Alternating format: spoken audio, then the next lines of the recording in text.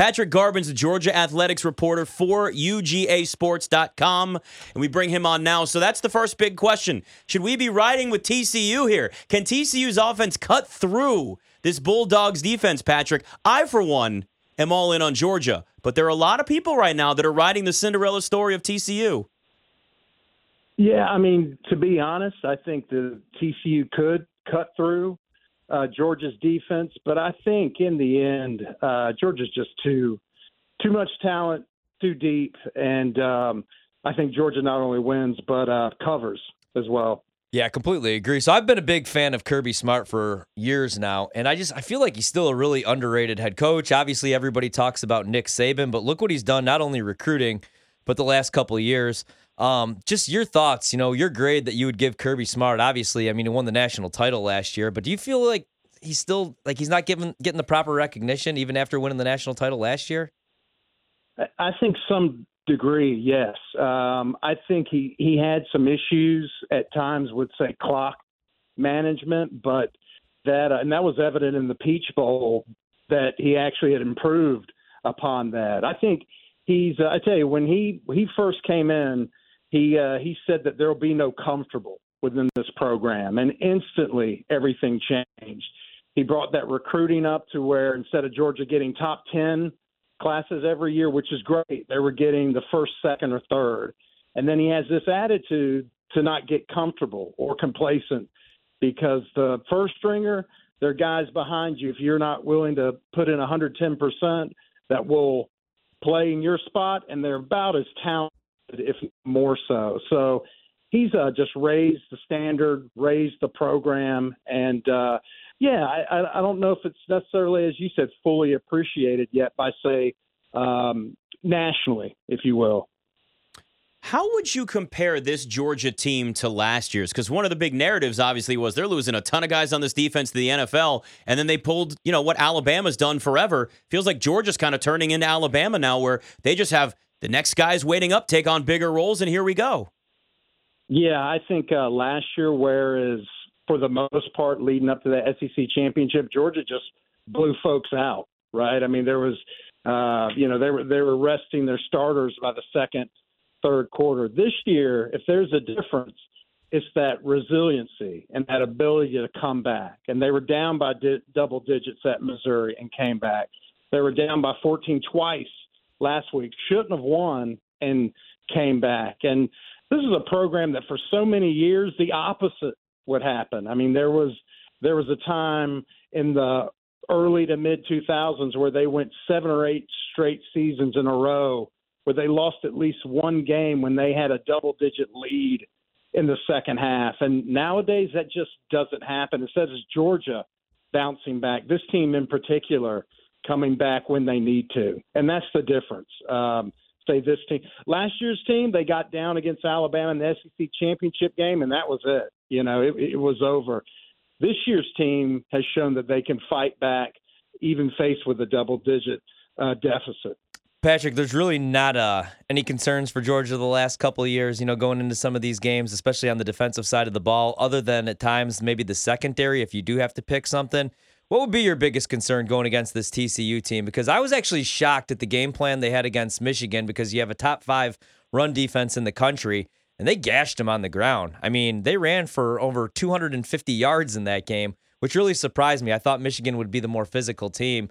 So I think Sonny Dykes has done a tremendous job. I don't know if they'll be able to do that against Georgia. What concerns you most, though, about TCU and about this Georgia defense, if anything at all?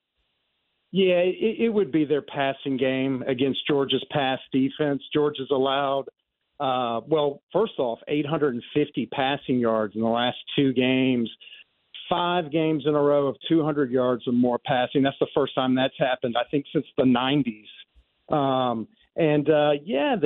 They've just shown that they can be weak against the pass, and when you're going up against a guy like Max Duggan, it's something to look at. That's why I do believe TCU could hang around for a little while, just simply because Georgia's pass defense, it's substandard right now.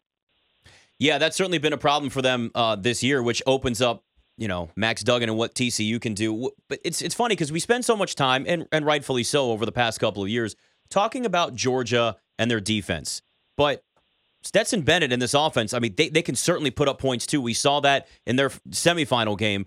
Is this an offense that, like, how would you compare this offense to what TCU does? Obviously, it's not the same, but would you say that it's comparable in terms of the firepower to be able to keep up if, let's say, TCU gets off to an early run and takes a lead in this game?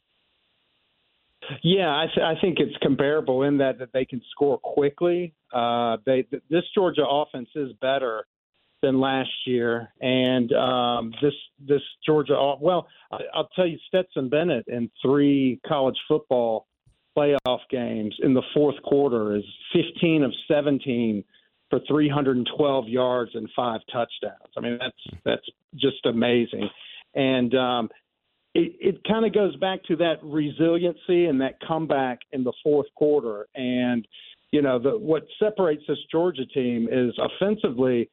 They can have, 2-3 straight 3-and-outs, but it just seems when they want to score points, like truly want to, they get it done. And that's what set them apart.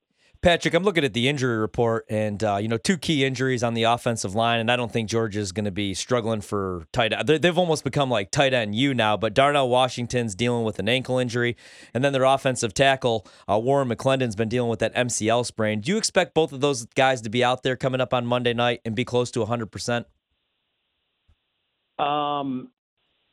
Yes, to your first answer, I definitely think that Washington will play. Okay. McClendon likely will play, but as far as 100%, no. In fact, I think Washington's still somewhat limited. And as you know, Georgia's offense is run through that tight end position. Luckily, there's a true freshman Oscar Delp that got valuable playing time in the Peach Bowl. And that's the good thing about that tight end room. I mean, there is Bowers and there is Darnell Washington, but including Oscar Delp, there's a couple other guys that makes that truly the best tight end unit in college football. And, Brock Bowers, we obviously talk a lot of like future markets here, and we had some people that would come on and say, hey, he deserves a look as the Heisman. I don't know about all that, but I think he's going to be a hell of a pro, and he's a great college player. What do you think about him maybe getting into the end zone? You think he has a big game on Monday night? He's plus 115 to score a touchdown, so that's one of the bets that I really like. Do you think he has a big night against this TCU defense?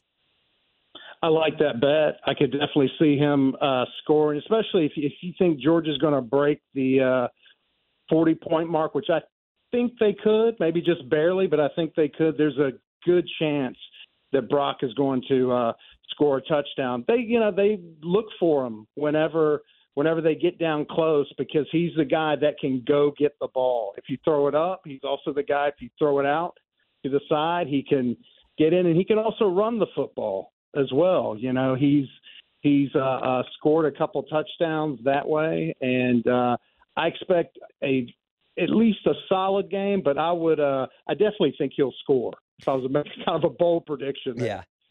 And talking to Patrick Garvin, when you talk about scoring, I mean, look, we've certainly looked at TCU's offense, and Georgia has the offense, and then the defense and all that. It's overall, though, in the 8 title games since the playoff era started, the total has averaged 64.5 points. So we've had really high-scoring games majority of the time in these national title games, and this total right now has gone up to 63.5 between these two. Is this a game where overall you look at it and say probably a high-scoring game where we're well into the, each team's putting up 30-something points? Yeah, I'm thinking that it could be right around that total. I mean, just off the top of my head, I could see a low 40s to low 20s game, so maybe a little higher than that total. But it could definitely be a shootout. But I like that total, maybe a little higher. What are your thoughts on Georgia next year? Because you look at this recruiting class, and all they do is just retool 5 stars with more 5 stars. You lose Stetson Bennett, but finding a quarterback shouldn't be too tough. What do you think about them next year? Because I'm going to go out on a limb here and predict them to beat TCU, win their 2nd straight national title. Like, what's really preventing them from winning the 3rd straight? Obviously, the SEC is tough, and it's only getting better. I think LSU is going to be really good next year with Brian Kelly. But, man, they just keep retooling, and you look at that recruiting class, I don't think they're going to skip a beat. Yeah, and if you look at the schedule, it's essentially you got the SEC and then Georgia Tech and then 3 pretty easy non-conference opponents. It looks like 12-0. It should be. Georgia will besides going at Tennessee, could very well be double-digit favorites in all their other regular season games. So if you're 12-0, you're going to the title game, and then there's a good chance you'll still go to the playoffs, even if you were to lose that, as Georgia showed a year ago. You mentioned the quarterback position. That's one thing that it could come down to one of three different guys at this point, between Carson Beck, Gunnar Stockton, and Brock Vandagriff. And it's anyone's game. So Georgia has a weak schedule at the beginning of the year, but look for them to, kind of like Michigan did at the beginning of this year, maybe iron out who's going to be that starter for the long haul. But besides the quarterback position, everything else, which is just, there's talent there, but maybe a question who will emerge. Every other unit, at least looking on paper right now, should be very strong. And, yeah, Georgia could be right back in the same exact position a year from now. Yeah, it's certainly a lot easier to recruit when you've had the seasons Georgia's had the last couple of years. Patrick Garbin, really. UGAsports.com. Thanks for coming on with us. Thanks so much. All right, thank you. Appreciate it.